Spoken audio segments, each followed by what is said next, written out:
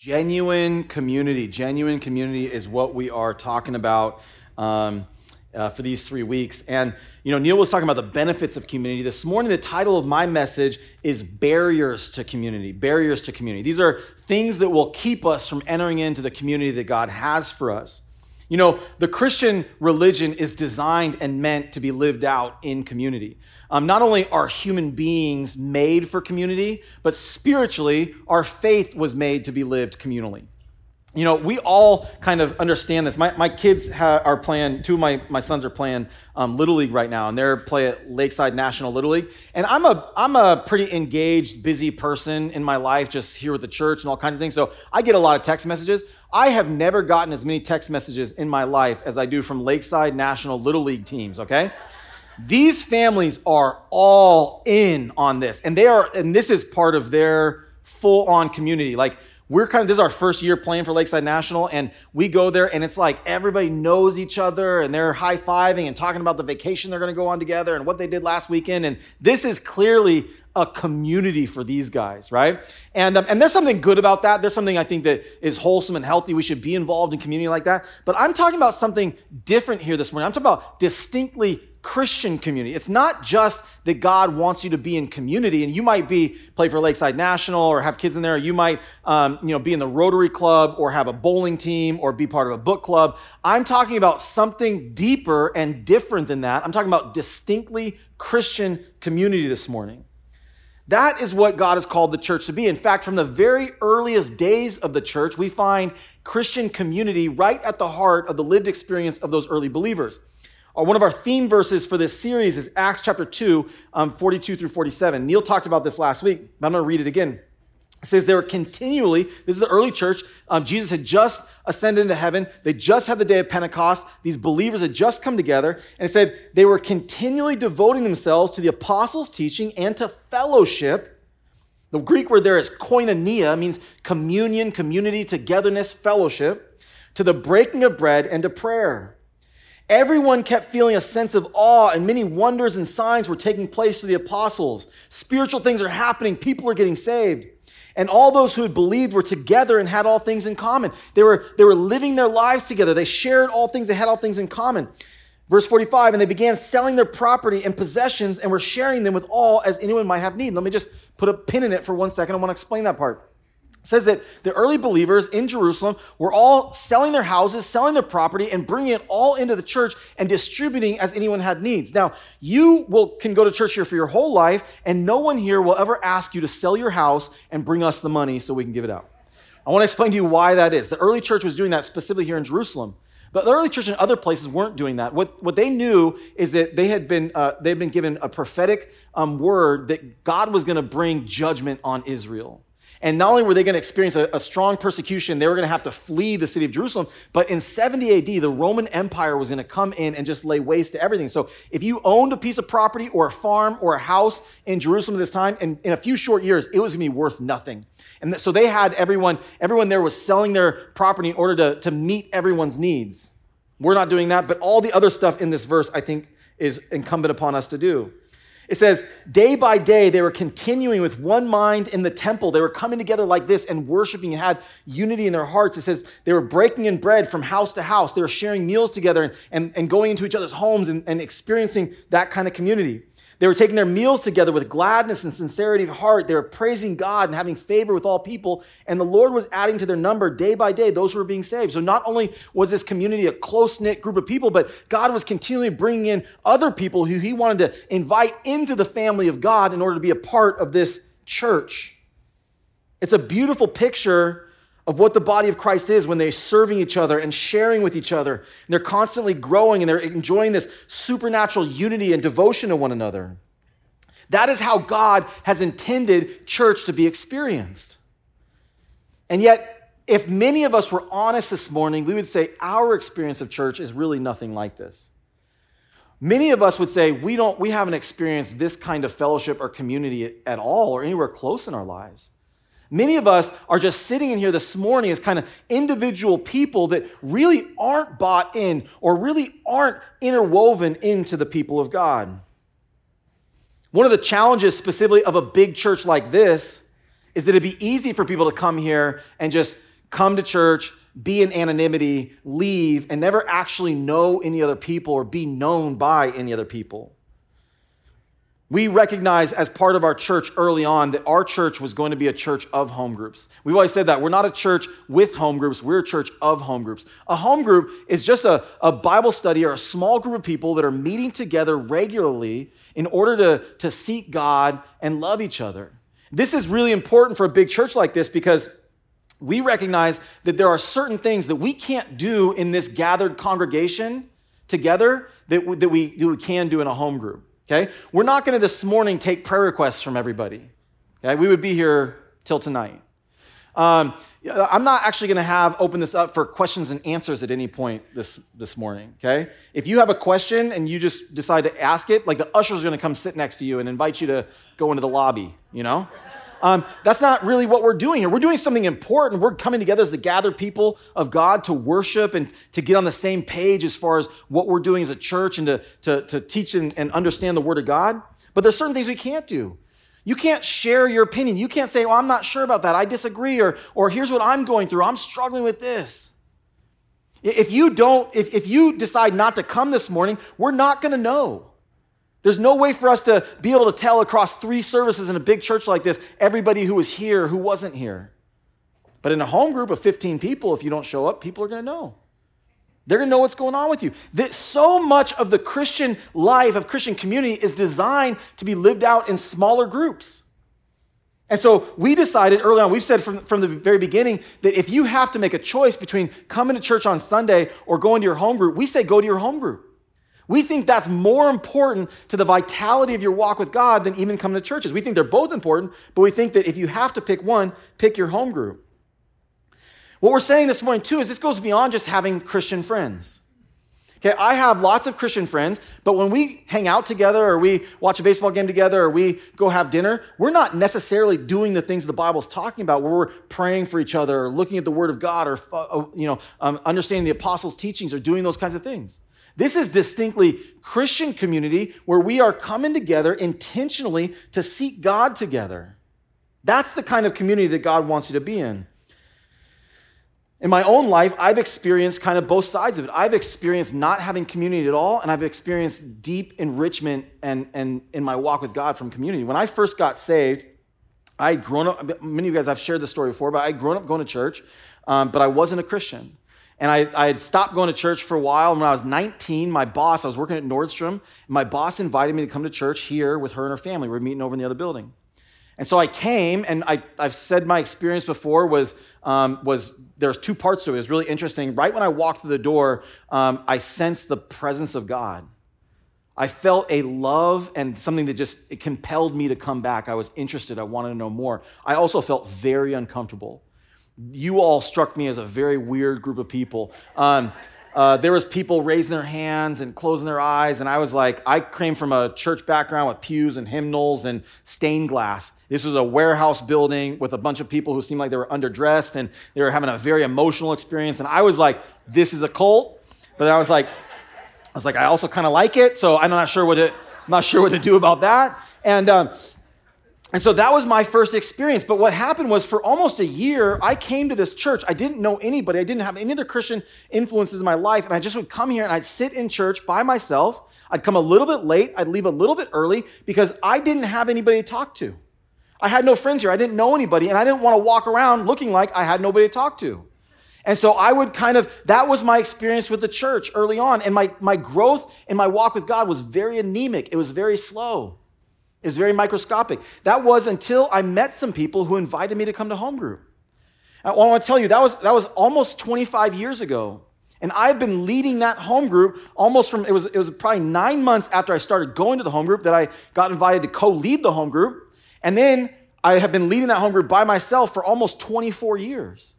And the reason is because my walk with God jump-started so fast. I was growing because once I entered into community, I had accountability, I had relationship, I had people that I could look up to. I could say, I want to emulate that. I want to be like that.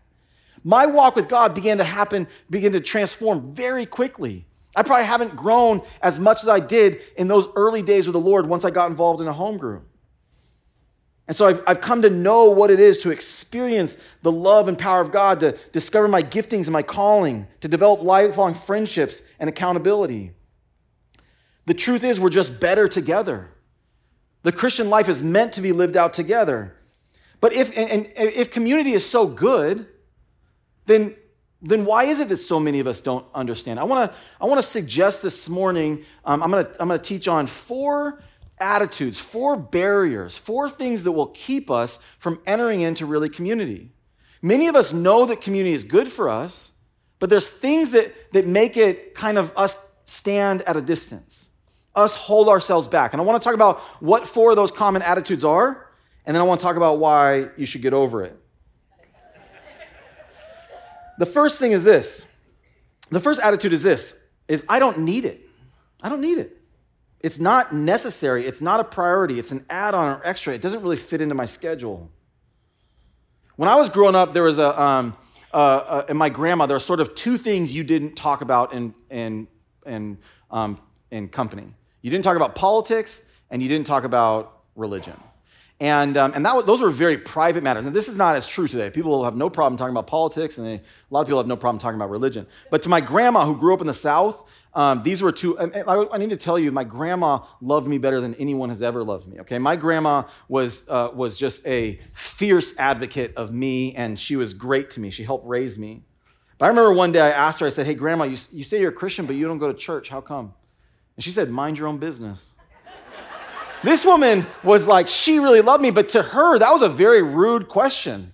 To her, you just don't involve yourself with other people's spiritual lives. This is kind of a byproduct of something you'll hear a lot about in evangelicalism. Sometimes we'll ask, do you have a personal relationship with Jesus? And in many ways, it's a good question, because what we're asking is, are you just culturally a Christian? Do you think you're a Christian because you were born into a Christian family, or because you're American or something like that? Or do you personally have a relationship with Jesus, the living God? But there's a side of that sometimes can be a little misleading, that somehow we come to think that my relationship with Jesus is personal. It's just between me and him. And listen, that's not biblical Christianity. The Christianity the Bible talks about is a shared experience. It's not a matter of your personal faith. It's a matter of public importance. And so it can be taken some different ways. Another problem that we run into a lot in regards to our walk with God and community is that we increasingly live in isolating times. We increasingly live in a culture where we are like consumers. We are able to do so many things from the privacy of our own home, so many things that 20 years ago would have been unthinkable. With the rise of Amazon, you can have car parts or dinner or anything you want delivered right to your doorstep. You never have to leave your house. Hallelujah. Okay. I'm glad you like it, but let me push back on it for a second. There's some great things about that, but increasingly, there's some things that are actually dangerous. There's some byproducts that are not good for us spiritually. This was true before the pandemic, but even after the pandemic, man, so many people don't have to leave their house for work, right? They can just put on a collared shirt and pajama pants, and they can do their whole day on Zoom and have all their meetings. And so increasingly, we don't have real relationships or outside influences. With our church specifically, when we were going into to COVID, before that, we never streamed our services online. But we had to kind of pivot and make it where some people didn't feel comfortable coming to church. We started to stream our services. And so you could just sit at home. And one of the reasons that was a difficult decision for us is because we know that if you just sit at home and watch TV, you're not experiencing what God really intends for you to experience in the fullness of what it means to be a Christian, lived out in the body of Christ. And so increasingly, we don't want people to think that I can just kind of take this as in other ways and I can experience this the way that we do all these other things. And so we have all these things that are pushing us towards just individualism and Christianity lived out as our own thing. And you'll see this. People for years will say, I have my own relationship with Jesus. I don't need to go to church to be a Christian. I read the Bible on my own. I pray for myself. I don't need to go to a church and have somebody tell me, teach me the Word of God. And I would just say, okay, if you're reading the Bible for yourself, you'd know that the Bible says that's not true, right? Because the Bible you're reading for yourself actually says that you need to be in fellowship with other believers. You need to be involved in a church. It kind of comes from this inherent view of suspicion of things like authority and submission, interdependence and community. And yet the Bible has a lot of things to say, you need to be under authority. You need to be in submission. You need to have interdependence. You need to be a part of community. It's kind of like this. It's kind of like baseball. There's some baseball things that you can do on your own. Okay, you can go in your backyard with a glove and throw a baseball up and catch it. You can throw the ball against the wall and catch it. You can throw even the ball up and you can hit it, but you're not playing baseball. The game of baseball was designed to be played with at least 9 other people, with a pitcher and a catcher and a first baseman, a second baseman, a shortstop, third baseman, outfielders. And baseball play like that is a totally different sport than what the guy's doing in his backyard by himself. It is a dynamic sport. Not only is it more interesting, but it's a whole lot more fun. There's so many more things that are going on, intricacies. And so when someone says, well, I don't need to go to a church to be a Christian, I want to say, you're just a guy out in the backyard thinking he's playing baseball who's just catching the ball by himself. You're not experiencing what it really is to have the deeper, richer Christian experience. To them, I want to quote Colossians chapter 3, starting in verse 10. It says, and have put on the new self who is being renewed to a true knowledge according to the image of the one who created him. This is talking about the new life. That we have put on a new life. We have been created and washed clean, and we are now walking in the knowledge according to the image of the one who created him. So what this is saying is, when you become born again, when you become a Christian, here's what that means. Verse 11, a renewal in which there is no distinction between Greek and Jew, circumcised and uncircumcised, barbarian, Scythian, slave, and free man, but Christ is all and in all. We're going to come back to that verse in just a couple minutes. Verse 12, so as those who have been chosen of God, holy and beloved, put on a heart of compassion, kindness, humility, gentleness, and patience. Kindness, humility, gentleness, patience, and compassion are all characteristics that are lived out in your experience with other people. You can't express those things on your own. You need to be in relationship and interact with other people. Then it says, bearing with one another. You can't bear with another person if you don't know what it is they're carrying. You can't bear with another person if you don't know it is what they're laboring under, what they're struggling with. That comes out in community. It says, and forgiving each other, whoever has a complaint against anyone, just as the Lord forgave you, so also should you. Some of you need more people in your life to forgive. Some of you need to let people closer in you so that they can hurt you in order so that you can forgive them. That's true. We tend to think like, I just want to keep people at a distance so they can't hurt me. But that's not how God has called you to live. Beyond all these things, put on love, which is a perfect bond of unity. You can't have unity by yourself. Let the peace of Christ rule in your hearts, to which indeed you were called in one body. This whole thing is talking about how you are part of a bigger body. And be thankful. Let the word of Christ richly dwell within you with all wisdom, teaching and admonishing one another with psalms and hymns and spiritual songs. What we are doing right now is me teaching, is not what this verse is talking about. It says we need to be in teaching and admonishing each other. This is in a relationship where, are there people in your life who love you and who share your Christian faith, who can say, hey, man, I'm concerned about you. I feel like you're not living up to what we both believe. I feel like this area of your life, you're falling short.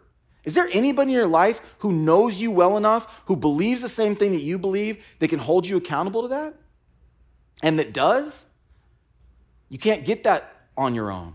That is required to be in relationship, deep, loving, trusting relationship with other people. That's what God has called us to. Paul Tripp said it like this. He said, we weren't created to be independent, autonomous, or self-sufficient. We were made to live in a humble, worshipful, and loving dependency upon God and a loving and humble interdependency with others. Our lives were designed to be community projects. Yet the foolishness of sin tells us that we have all that we need within ourselves, so we settle for relationships that never go beneath the casual. We defend ourselves when the people around us point out a weakness or a wrong. We hold our struggles within, not taking advantage of the resources that God has given us. For us to really walk in deep community, it requires us to be in relationship with other people. So it is necessary. You do need it. It is an essential part of the Christian faith. Without it, you are not experiencing the fullness of the Christian faith. Okay, the second barrier, the first is I don't need it. The second barrier is I don't want it. I might need it, but I really don't want it. It's awkward. It's uncomfortable. I don't belong. I don't fit in.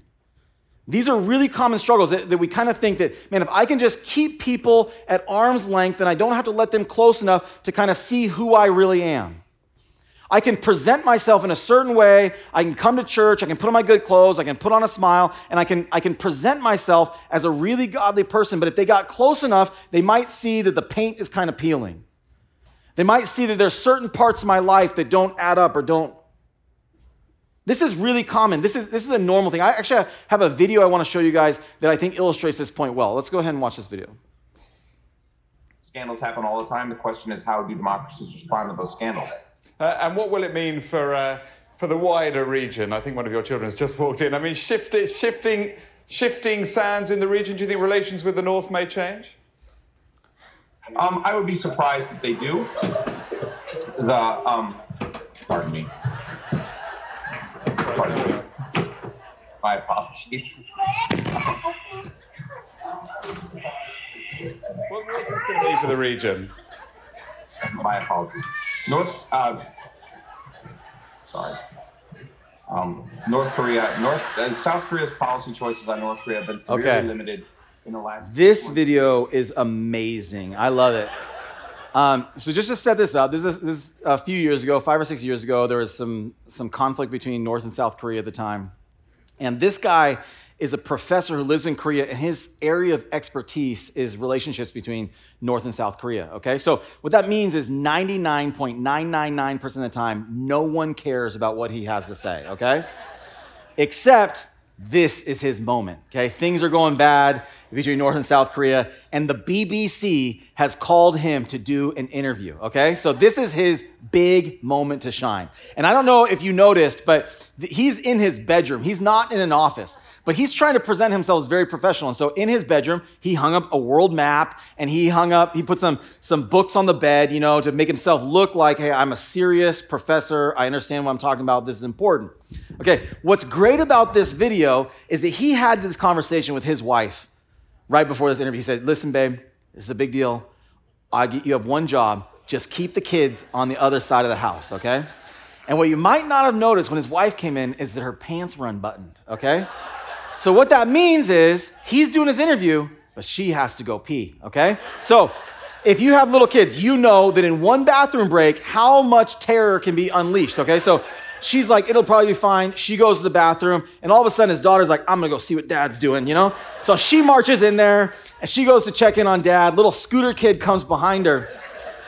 And then it's great. The mom realizes what's happened, and so she flies in, and she's hoping that she is out of screen, right? That it's zoomed in on dad, and I can collect these kids and get out of there and close the door. Nope, everything is caught, and the entire thing is amazing. This video went viral, and this guy was like, okay, I'm going to become known as the expert on South Korea, and he become known for something totally different than that, as the guy whose life was like breaking in, and it's so cute. It works out great. But so many of us spend our life trying to do what he was doing. We try to put the books right. We try to clean everything up, make ourselves look really good. And yet real life isn't matching up with what we're trying to present. And listen, that might be, it's understandable for this guy. He's a professional, but it's a really terrible life, a really terrible way to live your life. It's a really terrible way to try to do community. To try to present yourself in one way, but reality is different. God wants to deal with the authentic you. Our theme for this series is genuine community. We don't want some fake version of you. God doesn't want some fake presented, cleaned up version of you.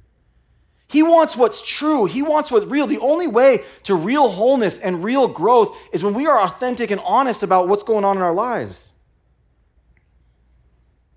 It says 1 John 1, 7 through 9, it says, but if we walk in the light as he himself is in the light, we have fellowship with one another, and the blood of Jesus, his son, cleanses us from all sin. Jesus describes the walk with him as walking in the light. But if we say that we have no sin, we are deceiving ourselves, and the truth is not in us. This is people who would say, yeah, I'm great, I'm wonderful, I'm so cleaned up. They try to present themselves as self-righteous. God says that if you believe that about yourself, if you try to present yourself as sinless, the truth of God is not in you. But if we confess our sins, he is faithful and righteous to forgive us our sins and to cleanse us from all unrighteousness. not esteeming ourselves as better than anybody else, not pretending at sinlessness, not presenting some false version of ourselves, but walking in the light, confessing our need of forgiveness, our own insufficiency, our own helplessness that is connected to our fellowship with one another. I remember back in those days when I first started coming to church, one of the things that was hard for me was I felt very out of place here. I felt like I was sitting in a congregation full of super Christians. Like these people were just really a totally different life. Like they'd all just come in from feeding the homeless, and when they walk down the street, like little children and animals run up to them because they just exude the presence of God. I just felt like, man, these people are totally different than I am. If they knew what was really going on in my mind, they would all be very disappointed in me. What I came to realize over time was one that was just kind of my own fear of myself, and that I was actually in a congregation full of a lot of other people who were struggling with similar things. But there's some ways that we can sometimes, kind of do the Christian thing where we put on our Christian face and we speak our Christian language, and all it does is make people feel like they don't belong.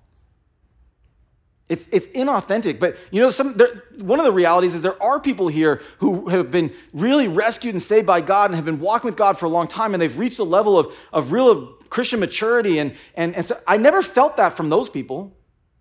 Because the closer you get to God, the more you realize, man, the more your sin recognizes as I'm just a really wretched person who has been saved by the grace of God. There's something contagious about that. It's like the old Christian phrase that the gospel is just one beggar telling another beggar where to find the good bread. When the more you grow in your walk with God, the more you realize, man, I have not done anything of myself to attain this, but it's been the gift of God in my life. And it makes us want to share that and want to give it away. But sometimes it does require us to push past that feeling of awkwardness. I can't tell you how many times I've been in a group of Christians and I've just looked around and thought, I have nothing in common with these people. The only thing we have in common is our Christian faith.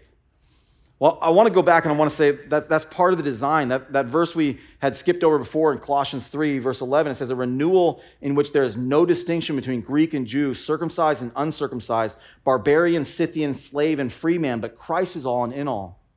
Some people treat church like it's they want to find a church with people that are just like them. People that are white collar and upper class, or people that are blue collar and working class, or they want to find a white church or a black church or a Hispanic church. A church with people that look like them and act like them. So there's this whole self-selection process that oftentimes happens on Sunday mornings. But look, the picture that the Bible gives of the church is an eclectic group of people from every walk of life, from every class, from every tongue, from every nation. People from all walks of life. Because they're people, barbarians and Scythians and freemen and slaves, people from everywhere, because God has called them to be under the banner of Christ, born again. And as I've looked over the years at some of those groups of people that I didn't feel like we had much in common, some of those people I didn't have anything in common with have become some of the most important people in my life. They're people that have encouraged me and strengthened my walk with God and spoken important things in my life. So stop waiting for just the perfect group, the perfect time, the perfect people, for you to feel totally comfortable and at home somewhere. You don't need that. You just need to take a step. Deep relationship takes time. It requires trust, and trust takes time and experience with people. It reminds me of that old proverb that when's the best time to plant a tree? 20 years ago. When's the next best time to plant a tree? Today. You might not have some of those deep relationships. Sometimes you go into a group and you feel like, man, all these people know each other. They all have inside jokes. They've known each other for years, and I don't feel like I fit in as well. Well, I want to say some of that relationship has just gotten built over time. And for you to have that kind of relationship, you're going to have to start putting in time. And you might have to feel uncomfortable. You might have to feel awkward. When I first went to home group, I certainly felt uncomfortable and awkward. But those people loved me. Now, I've led that home group now for 24 years. Those people became my people. Those are the people who are going to visit you when you're in the hospital. When you have something happen in your life, they're going to set up meals for you. They're going to help you. They're going to support you. They're going to be praying for you. But it requires you to show up. It requires you to to become a part of it. So quit waiting. It's time to jump in. That's what we're trying to do with this series, is create an opportunity for you to get involved in community. So the truth is, you do want it. It might feel uncomfortable at first, but you do want it. The first barrier was I don't need it. The second barrier is I don't want it. The third barrier is the question, what am I going to get out of it? That's an attitude that just asks, what's in it for me? And I want to suggest that that might be the wrong question, because a lot of times when we think about being in a home group or we think about being in a small group, a lot of times the question we ask ourselves is it going to be worth it, right? We're all busy people. You get home from work on a weeknight and you've got laundry to do and you've got dinner to make and you've got all the things you have to do. And a lot of times you say, well, if I go to a home group, it's going to be worth it. And one of the things you're asking, let's say you come to my home group, is you're asking, is Mike's sermon going to be good enough for me to miss all this stuff and be behind on these other things? Or I could stay home, I could do the laundry, I could make dinner, I could put in some earphones, I could go on YouTube and listen to a real pastor, and bing, bang, boom, I did it, I got it all. I want to suggest that what am I going to get out of it's the wrong question. Many of us need to start asking, what do I have to give?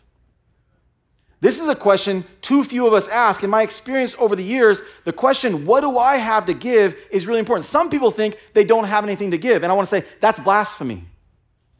You're going against what the Bible teaches, because the Bible says in 1 Corinthians 12, where the entire chapter 12 is about all of this, but it's summed up in verse 7. It says, but to each one is given the manifestation of the Spirit for the common good.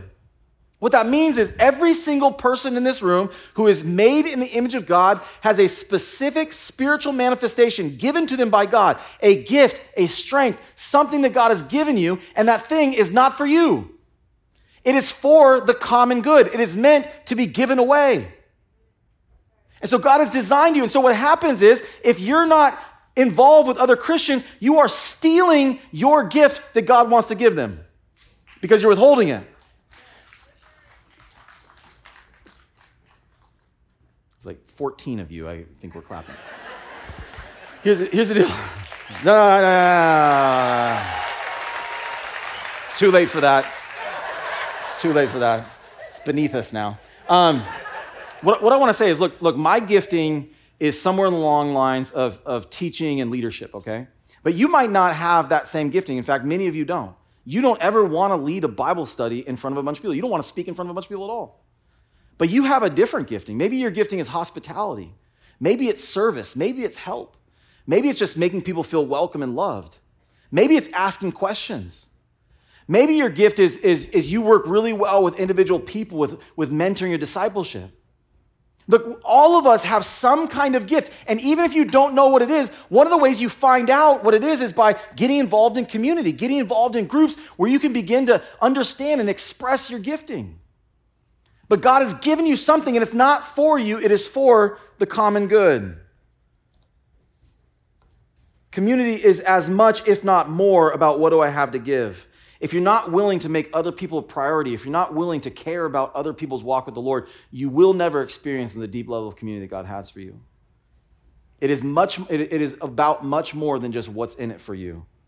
It's about God's design for you to walk out with them. So the third attitude is, what am I going to get out of it? The fourth barrier, the fourth attitude is, it's too hard. It's too hard. It's too painful. This is for people primarily who have experienced church hurt. At some point in your life, you've been in a community, you've connected with other people, and to some level, some degree, and it didn't go well. You know, I said earlier, this is a big church and it's easy to be anonymous. Some of you picked this church for that reason. You know enough about God to know you need to be in church on Sundays. But you also know enough about church to know you don't want to put yourself in a spot where you can get hurt again. And so you come to this church and you just kind of sit back and you never really engage. You never really lean in to the community, the body of Christ. And I want to say, listen, church hurt is a big deal. There's a lot of people who have experienced a lot of pain from being in a church and getting burned for some reason or another. And that can span a whole spectrum. And I don't want to, part of that spectrum over here is abuse and really damnable things that I don't want to make any excuse for. But I want to say that many of the things we experience in church, the feelings of putting yourself out there and it not being reciprocated, being rejected or being hurt, being betrayed or abandoned, judged or spurned. I want to suggest that some of those things, there might be a different way to look at them. Some of those things are a design feature. They're not a bug. It's actually part of what it means to be in community. I had said earlier at the beginning that some of you need more people in your life to forgive. I mean that because part of the walk with the Lord is that God uses relationships in order to refine us, right? So it's like the person asks God, why does the sandpaper have to be so rough? And he says, because I want the wood to be so smooth, right? He's doing something in those relationships, sometimes in many difficult relationships, he's doing something in us in order to sculpt us and to change us and to cause us to grow into who he wants us to be. I mean, just in my own walk, in my marriage, I married, my wife's name is Hannah Vanmeter. She is a saint. She is a wonderful woman. She's in so many ways perfect for me. And I know that's what you're supposed to say when you talk about your wife in public, but it really is true about her. She really has a great attitude. She is easy. She's forgiving. She wants to get along. And I'm not always an easy person to get along with. And she is very kind. And yet, we also, marriage, as easy as it is, and comparatively, we have what you'd call an easy marriage. We get along easily and a lot. But it's also hard. Because, man, when you are just in that close of relationship with another person, when you are working so closely with another, we have 6 kids. We are always working, right? There's so easy for little offenses to happen, little cuts, little annoyances, little sins, little frustrations. And man, those things are in there. But what I want to suggest is one of the things that God is doing is he's using my marriage. He's using those things to shape me. He's using those things to deal with things inside of me. You know, how many times in the Bible does God say that our forgiveness with him is connected to our forgiveness of other people? He's saying that for a reason. One of the things he's saying is you know how you were hurt by that person? You're frustrated with that person is not done right. They haven't acted right. That's how I feel about you. A lot of times. How many times have you offended me? How many times? God knows you better than to think that you are just this sweet little thing that he loves all the time. He knows all the wicked stuff you do. He knows all the bad. Everything you've ever done in the dark is done in the broad daylight before him. There's nothing hidden from his sight. And yet, how does he deal with you? He deals with you as a son or a daughter. He loves you. He deals with you tenderly, full of compassion, loving kindness, and mercy. His heart is for you. He's saying that same way that I deal with you when you do your knucklehead things that bother me, I want you to deal with other people that way. I want you to learn how to put on Christ. I want you to learn how to put on what it means to be a person who is forgiving and loving and tenderhearted like their Heavenly Father is.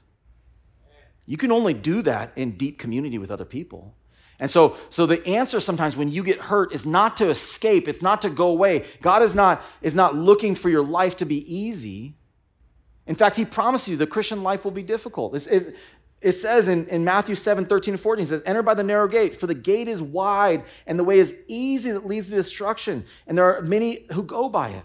What it says, it's a gently downhill slope, wide and easy path that leads to destruction. But it says the gate is narrow and the way is hard that leads to life, and there's few who find it. It's a struggle, the Christian walk. And so listen, this is what our whole, I want to invite the band out here. I want to tell you our whole mission with this series is to really ask you to get involved in a home group or get plugged into the body of Christ in some deeper way. But as we're saying that, I want to tell you, if you get involved in a home group and you come back to me in 6 months and say, hey man, I did that, I got involved in a home group, I've been going for 6 months, and I just want to tell you, those people are jerks. I want to tell you, I already know that, okay? This room is full of jerks, okay? One of them's talking to you. Like all of us, you probably, this is probably not new information to you, but you are gonna get offended by something. You are gonna get burned. And so if you come back in 6 months and say, hey, those people are frustrating, I'm gonna say, I know, I told you that. I want you to remember this right at the end of the sermon, I told you that. I knew. Because that's part of what God is doing in you. It's part of how God is strengthening you. It's part of how God is making you into who he wants you to be. It's part of how he's deepening your life and he's making you a more godly person, a more spiritual person. Somebody who has had to learn to walk by faith and had to learn to trust God, to work to maintain unity, to overlook offenses, to bear with one another. He's producing godly character in you. He only does that when you're in community. You can't do that at home watching church online. You can't do it just sitting here in church on service like I was and leave right at the end so you don't have to talk to anybody else. He does it in relationship community. So here's how we're going to do that. We've got a series coming up in our home group. So next week, Dave's going to end our series on community. And then the week after that, Pastor Mark's going to teach on the importance of devotional life. And we're going to start a series of, depending on which home group you go to, 4 to 6 weeks in his book, Eating from the Tree of Life. And just you're going to go through some of the lessons of devotional life and how to live a devotional life in your home groups. We want to ask that everybody in our church would be plugged in to a home group. And just go for that series. Just check it out and commit yourself to going for that series, okay? We have outside this door or these doors, if you go behind that wall, there is a home group board. It talks about all the different home groups, a day of the week that might work for you. We have over 50, a part of the city you might want to go to, any of that kind of stuff you can learn. There's also home group pastors that are right outside these doors this morning. They would love to get to know you. They want to just talk to you and share with you about their home group, invite you to their home group. So I encourage you, don't just leave and go to your car. Go and talk to one of them. If you're already plugged into a home group, you have a different assignment. Your job is to invite somebody else to your home group. We really are trying to get everybody involved. And the ask is this, is that you, for those 4 weeks, you would go to that home group. And if at the end of the 4 weeks, if you don't want to go anymore, just keep going. Like for the rest of your life, okay? Just keep going. If you like it, then awesome. You get to like the thing you have to do now for the rest of your life. Like it's a win-win. If you don't, win-loss, but still go, okay? Get plugged into a home group. Check it out. We can also look on our app, the Foothills app. You can download if you don't have it. That's going to increasingly become one of the ways we're going to communicate with you guys. So over the next few months, we'll roll that out. But on there, you can find all the home groups in the church. It'll give you maps. It'll tell you what time they meet. It'll give you the phone number of the person to call. Say, hey, I want to make sure this is all working out. Make sure you guys check that out and really be willing to take that step of faith. Would you stand to your feet?